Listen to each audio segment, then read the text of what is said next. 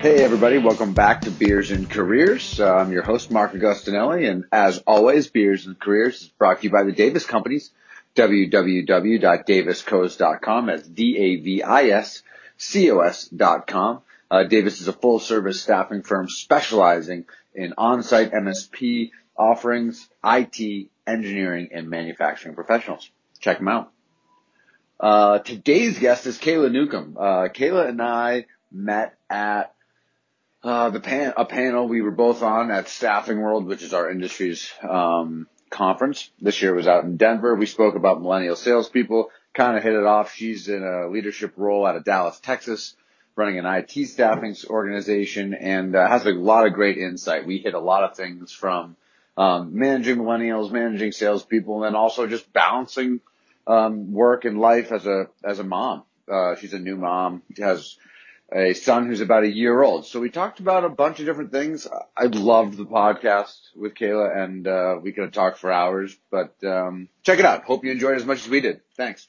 Kayla, well, it's Monday after Thanksgiving, and I don't have a beer, but cheers, and thank you for coming on Beers and Careers.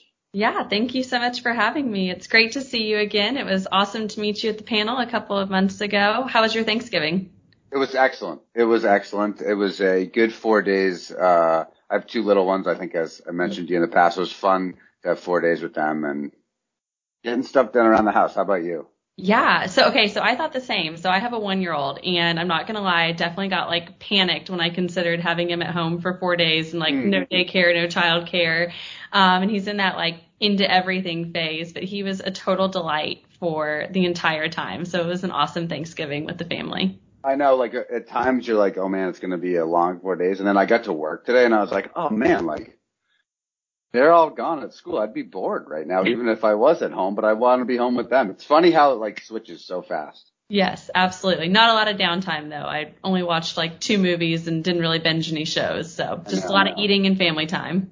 Which is awesome, right? Which is awesome. And you're joining us are you in Dallas? I'm in Dallas. Mm-hmm. Awesome. And I got to tell you, I'll catch up with you after, but I already have Dallas on the calendar next year for travel. Yeah. So I'll ping you with the dates. We would love to see you. It's a great place to visit for business. Probably not so great for just tourism. Hey, that's fine though. I'm looking forward to it. So Kayla, we, as you mentioned, we met on the panel. We have some canned questions on Beers and Careers to get the audience to know you. So before, we totally do the intro, what is your favorite cocktail or drink as it is Beers and Careers? Yes, Beers and Careers. So favorite drink would be California Cabs. So I am a Napa Valley girl through and through. Love a big, bold, fruit-forward cab. I like to suck the moisture out of my mouth, so the bigger the better. And I've just gotten really, really, really into wine. Even more so, we just went our 3rd trip a couple of months ago. So it's been a great experience every single time we've gone out. Oh, that's really cool. Now, do you have a perfect pairing meal with these wines, or it does not matter to you? Cheese, chocolate. Yeah. Steak. I mean, all of it. Okay. All the go-tos. Pizza. Yeah. I mean, honestly, any awesome. Of the good stuff. Yep. That's very cool. I love it. So I think you might be one of the few wines too, which is really cool. I get a lot of beer, obviously. Yeah. A lot of vodka. Generic. So you're one of the more sophisticated drinkers. My wife and I are recently in a bit of a wine push as well. So I'm right there with you. Yeah, I mean, the more you go out there, it becomes a problem. Used to be the grocery store wines were good enough for me, but now I've just really gotten turned on to some expensive wine. So I need this beer to get thing off. It's a slippery slope. Getting costly. It's a slippery slope. Now, do you curse? Not really. No. Impressive. I kind of got that from you because I was like, man, I've hung out with her for more than a few hours and I haven't heard her swear yet. So that's cool. So you don't have a favorite curse word, which will be helpful in raising your little one. Yes, I do try to clean it up now. Every now and then we will drop one. Earlier today I said dadgummit. So that's maybe harkens back to my Florida State days. That's a favorite curse word, if you will, of my favorite coach, Bobby Bowden. So dadgummit. That's awesome. That is awesome. Are you into quotes? Are you a quote person? I am a quote person, but I also just get into like phrases where I'll just kind of have some go-to phrases. So this year, my team would tell you my go-to phrase has been excellent execution every day. So I'm really fortunate to work with a team of very high-performing individuals. What we've been focused on this year is just taking it up a notch, right? And so a lot of times taking it up a notch just means executing in a great way every single solitary day. The team that I have has all of the tools to be successful. It's just about inspiring them to bring greatness to work every single solitary day. So excellent execution every day, E3. I love that. It's a great mantra. That's a great mantra. You can get a lot of people bought into that too. Yeah, it's easy. Sometimes it's so true. You got talent, but you need them to you don't need them, but it makes a huge difference if you perform every day as opposed to most of the time. Yeah, right. And we all have like days of highs and lows. Some days are better than others, but if you're just operating at 70, 80% every single day, then you're not giving it your all, and ultimately you're leaving things on the field. So the focus is to average at least 100% every day. Love it. And in true beers and careers fashion, what was your first job? First job. Okay. So I think we're talking about millennials later today. So in true millennial fashion, my first job was at Hollister. So, Yes. Spraying the cologne all over the stores. I think our official title was model, which is hilarious. So I worked in the dark store, from like 2 to 8 p.m. after high school every day. It was awesome. That is awesome. That's really awesome. Now, can you tell us, currently you're the regional VP at Optimi, which is in the staffing industry. So that's how we know each other. But can you kind of maybe share, you mentioned you went to Florida State. From there, how'd you end up where you are today? Yeah, so I grew up in Texas, moved to Florida when I was in high school, and went to Florida State for school, graduated, and came out with a teaching degree in 2011 when they were cutting teachers in the state of Texas. So they were cutting funding for teachers, but that was fine with me because I knew I didn't want to be a teacher anyway. So when you talk about a nonlinear career, things were looking bumpy to start. And ended up finding out about the staffing world in a company called Technosource right out of college, and came in, interviewed. My boss at the time, or my would-be boss, told me 3 things, which was awesome. He said, every day will be different. You'll meet a lot of people, and there's a ton of opportunity in the industry. And I was like, that sounds awesome. So I went home and told my parents, and they were like, what are you going to do? And I told them those 3 things, and they were like, you should do that. So I just dove into the deep end, and career just totally took off within a month. I was totally in love with the industry and what it's all about. I've always focused on technology, love technology, and how it impacts the world. And so just from there, it has been probably maybe a more traditional linear path from there. So I went from recruiting into sales and then into management. Took a quick detour to focus on sales for our onshore outsourcing division, which is how I came to Optimi, or OPS as our parent company is called, and then have been in this role since March of 2020. Okay. And so hold on. You're at Florida State. You're studying to be a teacher. And then you said, I graduated, but they were cutting jobs, but that was okay with me because I knew I didn't want to be one. When did you realize you didn't want to be a teacher?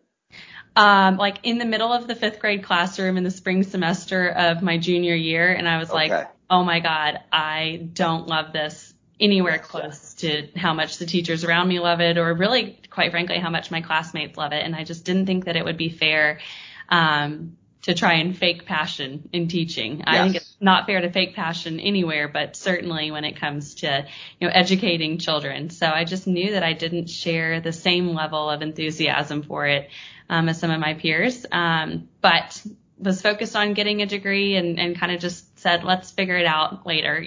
Life is so long. There's so many different paths you can take. So graduated and then started looking for other alternatives. Did it make your senior year trying, knowing that you were doing coursework that your heart wasn't in then? Because you realized it, right, for a full year? Totally. Yeah, it was incredibly difficult because, most of my friends were taking Cush classes their senior year, and I was waking up at 6 a.m. every day to go teach 8 hours and then, not have maybe the same level of fun that they different type of fun. But yeah, it totally made it a lot more difficult for sure. And actually, spring break senior year, our spring break didn't align with the school spring break, so I had to stay back spring break a senior year and teach instead. So that was not great. It's wild because I think there are probably not a story you tell often, right? Yeah. But like probably a serious example of grit that you have. Mm-hmm. It's like, man, doing something you don't like to do, knowing it every day, it can be character building, especially in an environment where people party in college, but the end of college is like, it was next level. Yeah, and But people I had to already get out have. of there. Speaking of beers and careers, I was like, I got to get out of here. I need to throttle back. It was a crazy time. Right. No, I can imagine that. So then you get into staffing. Yeah. You've worked for a massive staffing firm. You've worked certainly, and for good sized ones, bigger than the organization I work for. Like, can you talk to me about like along the way? I know you said it was traditional, but like when did you? There's so many people, and I think when I say in staffing, I really should say in a sales heavy environment, right? There's so many people that are in a sales heavy environment that really want leadership, really want management. When for you, did you always know you wanted it and then explain the kind of the decision making process or the feeling out process of getting into it? Cause it's a leap. Yeah, absolutely. No, it's definitely a leap. And it's actually something that internally now, as our firm continues to grow at a pretty exponential rate, we look at and we talk about, hey, how do you know when to tap a person? When's the right time? I think for me, it just came down to always feeling like I had some natural born leadership capabilities and characteristics, and I liked being the leader. I'm the oldest child, so that probably plays into it, and being a pretty type A personality. But I think I've reached a point where I felt like I could make a bigger impact in the organization than I was making as an individual contributor, and wanting to make an impact, but also challenge myself to take on something new and different. I also had a really great boss and mentor who would come in town, and probably once a month or so, and we would have these long lunches, and she would say, okay, so what's next for you? Okay, so what's next for you? And, I think as now a leader myself, that's a conversation that can be risky to have with your producers, especially with your top producers, right? Because you talk about taking people who are very successful in their roles and giving them a new challenge, and what if they fail, but what if they fly, right? So she was really instrumental, I think, in pushing me before I thought that I was ready for it. Yeah. Oh, that's really interesting. When you're like kind of having those conversations with your top producers or with anyone you're kind of pegging for it, do you find it difficult or more difficult because those people are also the people making tremendous money, and generally in leadership, you can make great money, but you probably will never make as much as a top producer. Like, how do you handle that conversation? Or does that come up earlier? Is it later in your experience? Yeah, it's pretty constant, I would say. Yeah, right. Yeah. It comes up late. We're in the process of really defining what those roles look like. And I think it's different motivations for different people. I mean, certainly there are people who are like, hey, I am a lone wolf and I want to hunt and, be successful on my own. And, I don't really like managing people. And I think that that's completely fine, but we have to create and define paths for success for those individuals. But then we also have to create and define paths for success for leadership. And I think that it is important to align compensation to those things as well. But there is, there's always a give and take.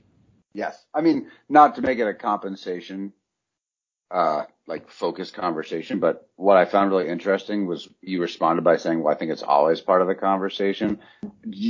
I grew up with certainly, just kind of, both my parents were college educated, but there was a lot of blue collar work ethic within my family growing up. And it was kind of like, I don't feel like they probably had constant conversations about compensation with their bosses is all I'm trying to say. And I think that was kind of part of the way certainly we were raised. Whereas I think that's the opposite of good leadership. I feel like I'm talking about comp with my people certainly all the time. And I'm trying to bring it up as opposed because I found it, let's just talk about things as opposed to the opposite. employ similar strategies? It sounds that way, and I kind of was curious to pick your brain on it. Yeah, I think it's really important, right? So there's internal motivations. And so you want to look for those individuals that just have that natural motor. And then there's external motivations. I think there are a lot of great careers out there that maybe don't have the same upside that sales has. And so by choice, sales is not for everybody. But sales leadership is a different sort of a challenge. And so I think that, comp does need to be part of the conversation. What's interesting, maybe to flip the conversation a little bit, is that we are in the process, and you guys probably are too, of hiring a lot of Gen Z into the workforce as they're starting to come in. And what we're seeing is that they're getting a lot of coaching from their parents during the interview process. And so they're very, very hesitant and shy to talk about being money motivated. And we have to really, really draw it out of them in conversation. But interesting. All of the folks that we hire at the end of the day will say, yes, I am money motivated. And you need to be in sales, but it's just kind of funny how they'll dance around it. That's interesting. Beforehand. Which is very different than 10, 15 years ago. I mean, that's kind of what we were told to do. That's so interesting. So talk to me, Gen Z, but on the topic of millennials, we met because we spoke on a panel about leading millennials and millennial salespeople for the most part, I think was really the premise of the topic. Like what were, from your perspective, the best takeaways from kind of that discussion in terms of effective strategies for managing the millennial workforce? Yeah, absolutely. No, it was a super fun panel, and I think we had a great audience as well with some really good questions. I think the biggest takeaway for me was really to just challenge the way that things have been done in the past and be willing to be open-minded and to consider how things could be done differently. And, I think as millennials, and this is probably true of every generation, just happens that I'm a millennial, so I'm living it now. Every generation disrupts in their own way. I think we've been certainly aided in the disruption by the pandemic and all of the implications for that. But I think that being open-minded to doing things differently and being flexible with how we get there once people have proven that they can follow the path to success. And I think that was something that we talked about a lot. Yeah, agreed. I think we talked about knowing our businesses. When I like, you reminded me kind of that topic. And shout out to Devin, Allison, and Brittany that were there with us because we need to have you guys all on this podcast talking about it soon enough. The band back together. Right. We got to get the band back together from all parts of the country. But I think what was important was you have to have the confidence too in like what the key things that drive your business are, because those are kind of non-negotiable. And then how you get to there, I think, is where we were like, that's where the creativity and the challenging the status quo needs to be welcomed to a degree. Is that fair to say? Yeah, absolutely. And I think that we need to think about like how people work best. So I have a new person who just joined my team today, and we did a session on time management. And I'm like, so are you a morning person? Are you an evening person? Like, talk to me about when are you the most productive? And she's like, really, I'm the most productive between like 2 and 8 p.m. And so I'm like, okay, so then what this looks like is your workday looks a little bit longer, right? Like I'm going to expect to have a slower start. That's okay. But you need to be open-minded to putting in some extra hours because those are your most productive hours. So just kind of setting those expectations, but then working within how people work best and knowing that everybody is different, with that. Do you find like you have more flexibility to do that now at the size company you are based on your previous experience? Like, is it a stark difference or? Yeah, I would say so. I would say that we run at an entirely different pace. So we will oftentimes call ourselves a rocket ship. So just, to give some perspective, we've grown about 70% year over year, just in the last year, and the firm's only 9 years old. So, it's been pretty substantial, throughout that time. And so, I think with that, especially when you're in, startup mode, I would say I joined the firm, kind of post startup phase, but very much still the startup mentality. You're just all in, and people are operating at a different level, but you're operating at a different level for, I guess, greater reward, higher results, more instant gratification. You're on rocket ship that can soar to new levels much faster than, the commercial jet airline that's at a cruising altitude, right? And so that's an analogy, I guess, of the growth or the different levels of experience that I've had in both of the firms. No, that makes a lot of sense. Can you share with us, maybe just for the dynamic or the setting the stage, so to speak, like how big is your team? And what's the structure of it? Just so people have context. Absolutely. So we're a regional team, and I've got 12 salespeople underneath me. I'm responsible for our West region. So I'm based in Dallas. We've got a presence in Austin. We've got clients in Southern California, and then also in Denver. Oh, cool. All right. So, and are you on a plane often? Well, not with the pandemic, but that has changed increasingly month over month, as things have continued to change. But, that's probably another thing that's changed a lot in the sales world is the need for travel is not what it was, right? I think we've all accomplished so much more in this last year being virtual than we did in person. There's still always a place for being in person, but I think that people are more open-minded to meeting virtually as well.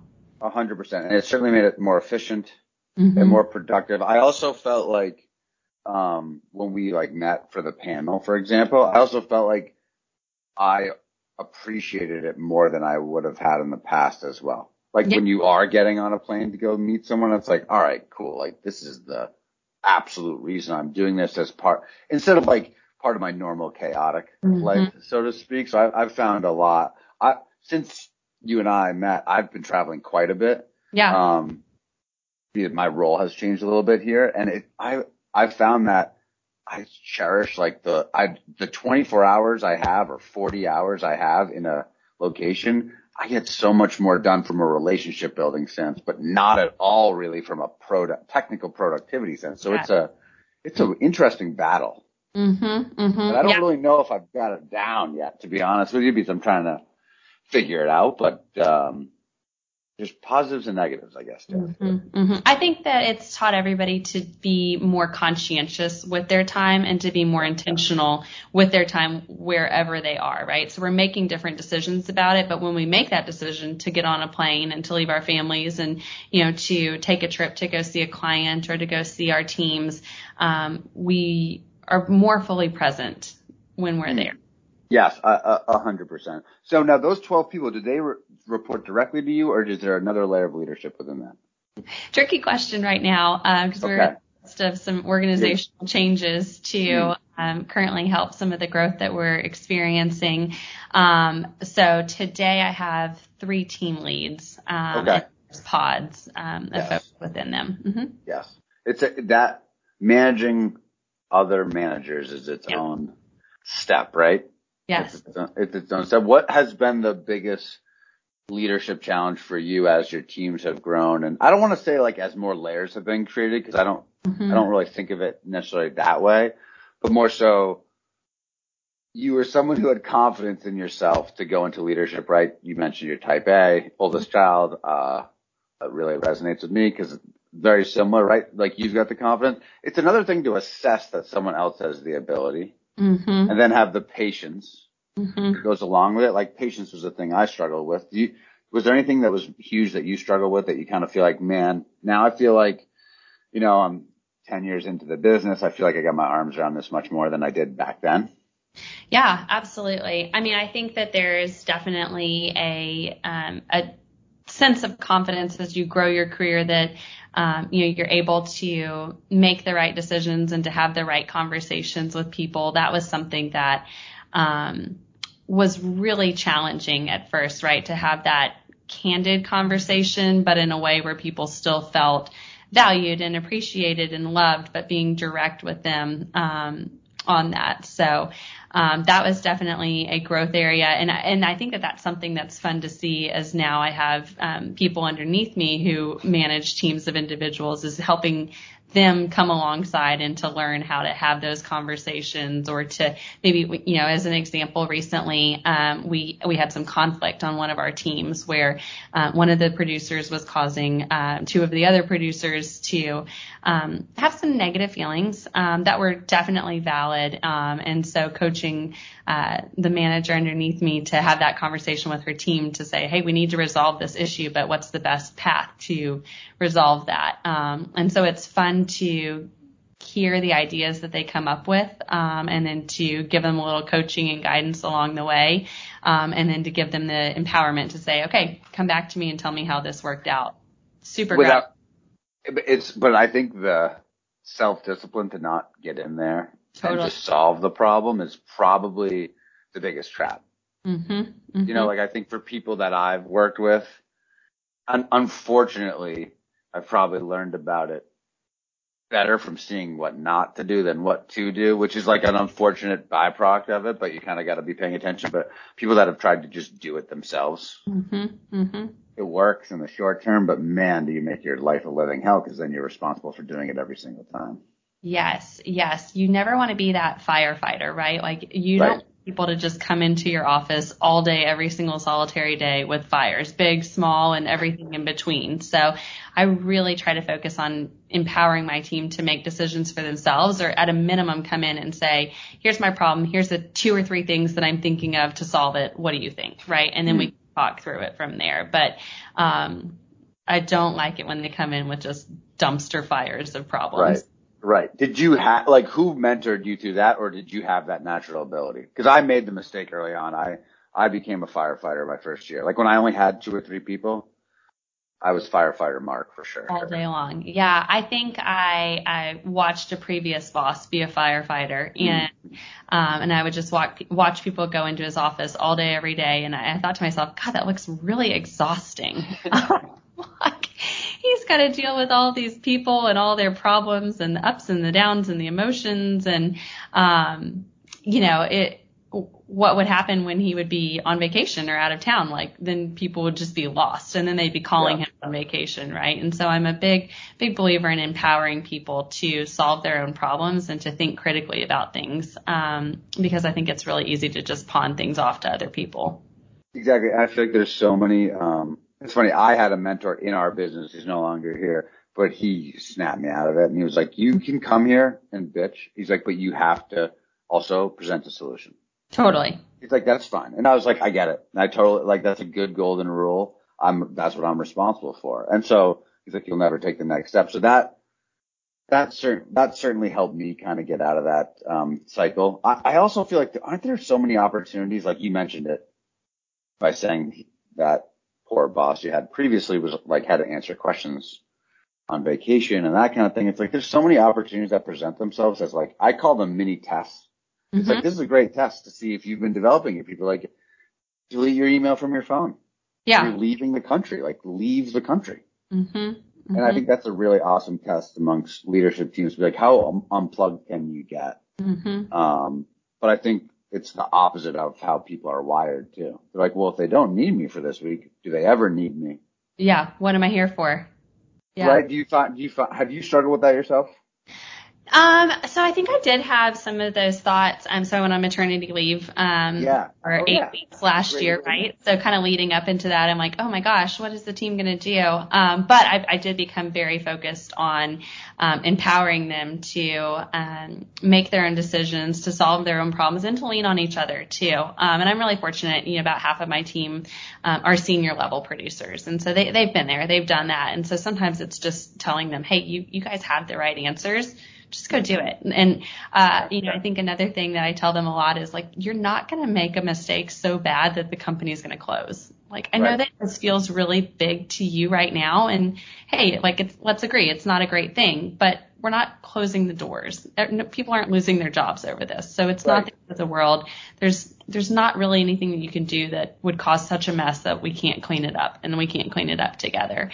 So I definitely think empowering them. I did hear another podcast actually a couple of years ago, How I Built This, and they were talking about the CEO of Patagonia, which is a famous sportswear brand. For anyone who's not aware, the CEO goes away to like a remote spot to fish and just get away into nature for like 3 months every year. And he's completely and utterly unavailable. And I was like, wow, that's crazy. And the host said, that's crazy. How do you do that? And he said, if I don't have the right people to run the company for 3 months, then I don't have the right people to run the company.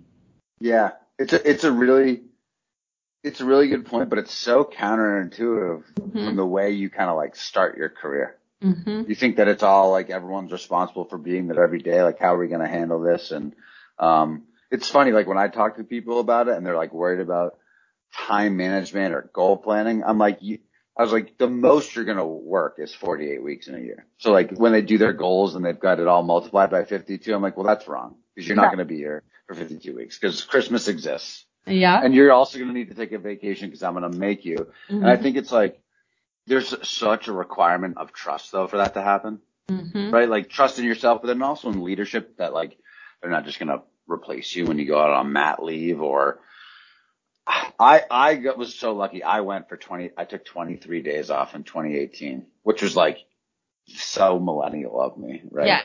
Yeah. Classic millennial.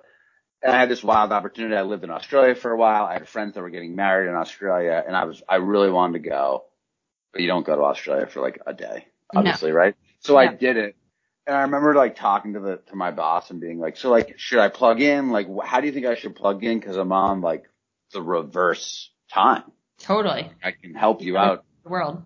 Yeah. I'm 12 hours ahead. Can I help? And they're like, no, this is a not a test and an opportunity for the rest of your team.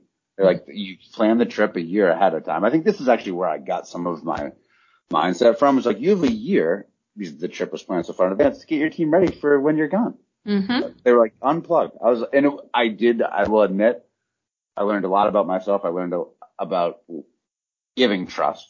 Because it's hard to unplug for 3 weeks when you're type A and a control freak. But then I also learned that like, I actually don't unplug for like the first 7 days I'm on vacation. Yes, it is hard to unwind. It's kind of cool though to travel internationally and to be in different time zones because sometimes, so my husband and I went to Hong Kong several years ago and similar time difference, not quite as severe as Australia, but I remember I would like wake up in the middle of the night and I would run through my email inbox and I'd be like, okay, problem. Okay, talk about solution. Okay, actual solution.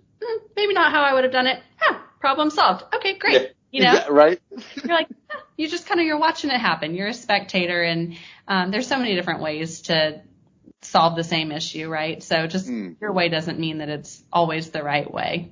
As long as it gets done. I think it's a millennial problem though. Because I don't know, but like if I had to guess, the generations that came before us without the technology, when they went on vacation, they went on vacation. Like no one's calling the hotel. Right? Like, unless you had a serious job. But I think we almost are prisoners of our own mindset that way to a degree. It's kind of what I took away from the whole experience, being like, oh man, it's kind of my job to share with people that you can unplug. Absolutely. Yeah, I think it's really important to model that, and to give your producers, and your team members time to relax and unwind too. And, you know, I think every single time I've ever done that, they come back as refreshed and rejuvenated, and they actually feel like they've taken time off, which is really, really important. So we created actually a buddy system because I told the team, like, hey, when you're on PTO, I want you to be on PTO. It's called time off. So take the time off. But the business doesn't stop while you're gone, so you need to have a buddy. And you and your buddy can't be gone the same time. So you guys have to work it out. Yeah, absolutely. It makes it's so simple, but makes so much sense. Yeah. So much harder in practice. No point of failure too. Yes. So true. So from a business management standpoint, it makes a lot of sense that way as well. People are more intimate on the accounts, that whole piece. Yep. Absolutely. Now I had a question. You mentioned it. You're out on maternity leave. You've got the little one, the 1-year-old at home at 1.5. Oh, he's 1. Yep. 1. And I was speaking with a friend, a colleague, who also, I think her daughter is just 1 now. Yeah. So about the same age. And we were just kind of like shooting the shit at the water cooler. And we have like kind of a mentor-mentee relationship. I mentor her a little bit. And she was like, I just honestly, Mark, I don't understand how other moms do it with everything going on. Like, not only are you trying to advance your career, but I also like, live and die thinking about my child. And it was one of those things where I was like, I need to phone a friend. And I was and like, so I've asked other women, but I'm interested in you, like, how do you balance it all? Cause like, you've got a serious job. You've got a career that like is on fire. You're working at a company that's growing rapidly, but your child doesn't give a shit about that. I mean, your husband probably does, but like, Yeah. It's not easy. It's not easy. You may make it look easy on the outside to the people around you, but I know it's not, having lived it even as a male. So I'm just interested in your perspective. Yeah, absolutely. So I would say that we outsource a lot, as much as we possibly can, because what we've really agreed to is that time is our most valuable resource, right? So if we get 3 or 4 hours a day with the little guy before and after work, we want to be all in for those 3 or 4 hours. So we're not wanting to, scrub every toilet in our house or clean our kitchen. We, try to make life easy with meals and things like that. But you have to make, different choices about things, and definitely have, some priorities. And, I actually heard a really good, piece of advice. You asked if I was a quote person. This is maybe not an inspirational quote, but a quote that I think about a lot, to give myself some grace on days when, maybe I'm a better mother than a staffing employee, or sometimes I'm a better regional vice president than I am a mother. But, she said she's an investment banker, and she said some days I was the best investment banker and some days I was the best mother, and I was never the best investment banker and the best mother on the same day.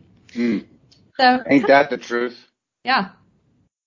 And do you think do you find that the more time, obviously your son's a year old, so it hasn't been like an incredible amount of time, but do you feel like the more you've been back, the more comfortable you get with having those bad days, so to speak? Because like, I know from being also in prison in a type A brain that like, you're constantly like, I left something out on the field.